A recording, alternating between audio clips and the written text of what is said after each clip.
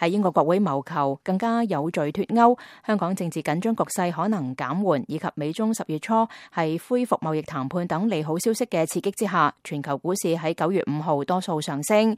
日本日經指數上升2.1%，澳大利亞嘅指數係增加0.9%，升至6613.2。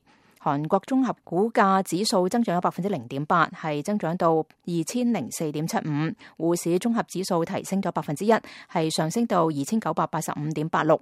不過香港恒生指數開市之後嘅增長消失，最後以下跌0.03%係收市。星期三香港股市曾經大升近1000點，喺歐美、法國、德國嘅股市都有增長，英國股市微跌。美國道瓊斯同埋標準普爾500期貨指數都有增長。據報道，英國國會喺通過法案阻止約翰遜首相硬脫歐計劃，係邁出重大一步。而中國商務部喺星期四話，美中貿易談判將會喺10月初恢復，為市場帶嚟雙方貿易戰可能降溫嘅期待。